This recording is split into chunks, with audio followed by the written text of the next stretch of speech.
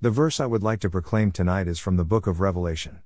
The Holy Spirit has showed me Revelation 3:10 to be proclaimed this evening out unto the world. Because thou hast kept the word of my patience, I also will keep thee from the hour of temptation, which shall come upon all the world, to try them that dwell upon the earth. There is much talk of current events around the world. The believers and non-believers alike will not step back into the space the Lord has provided us to repent, pray and begin worshiping our Lord like we did in past times and like past generations. We must look to the Holy Spirit to guide us during this time and avoid the constant hammering of information into the ears of both believers and non-believers around the world.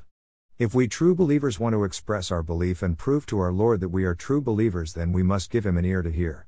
Give your ear unto the Lord and not unto the world.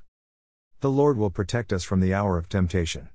Now is the time to focus on the important details that define true believers. If we want to be protected from the hour of temptation, we must commit to the good works and demeanor outlined in the Scripture.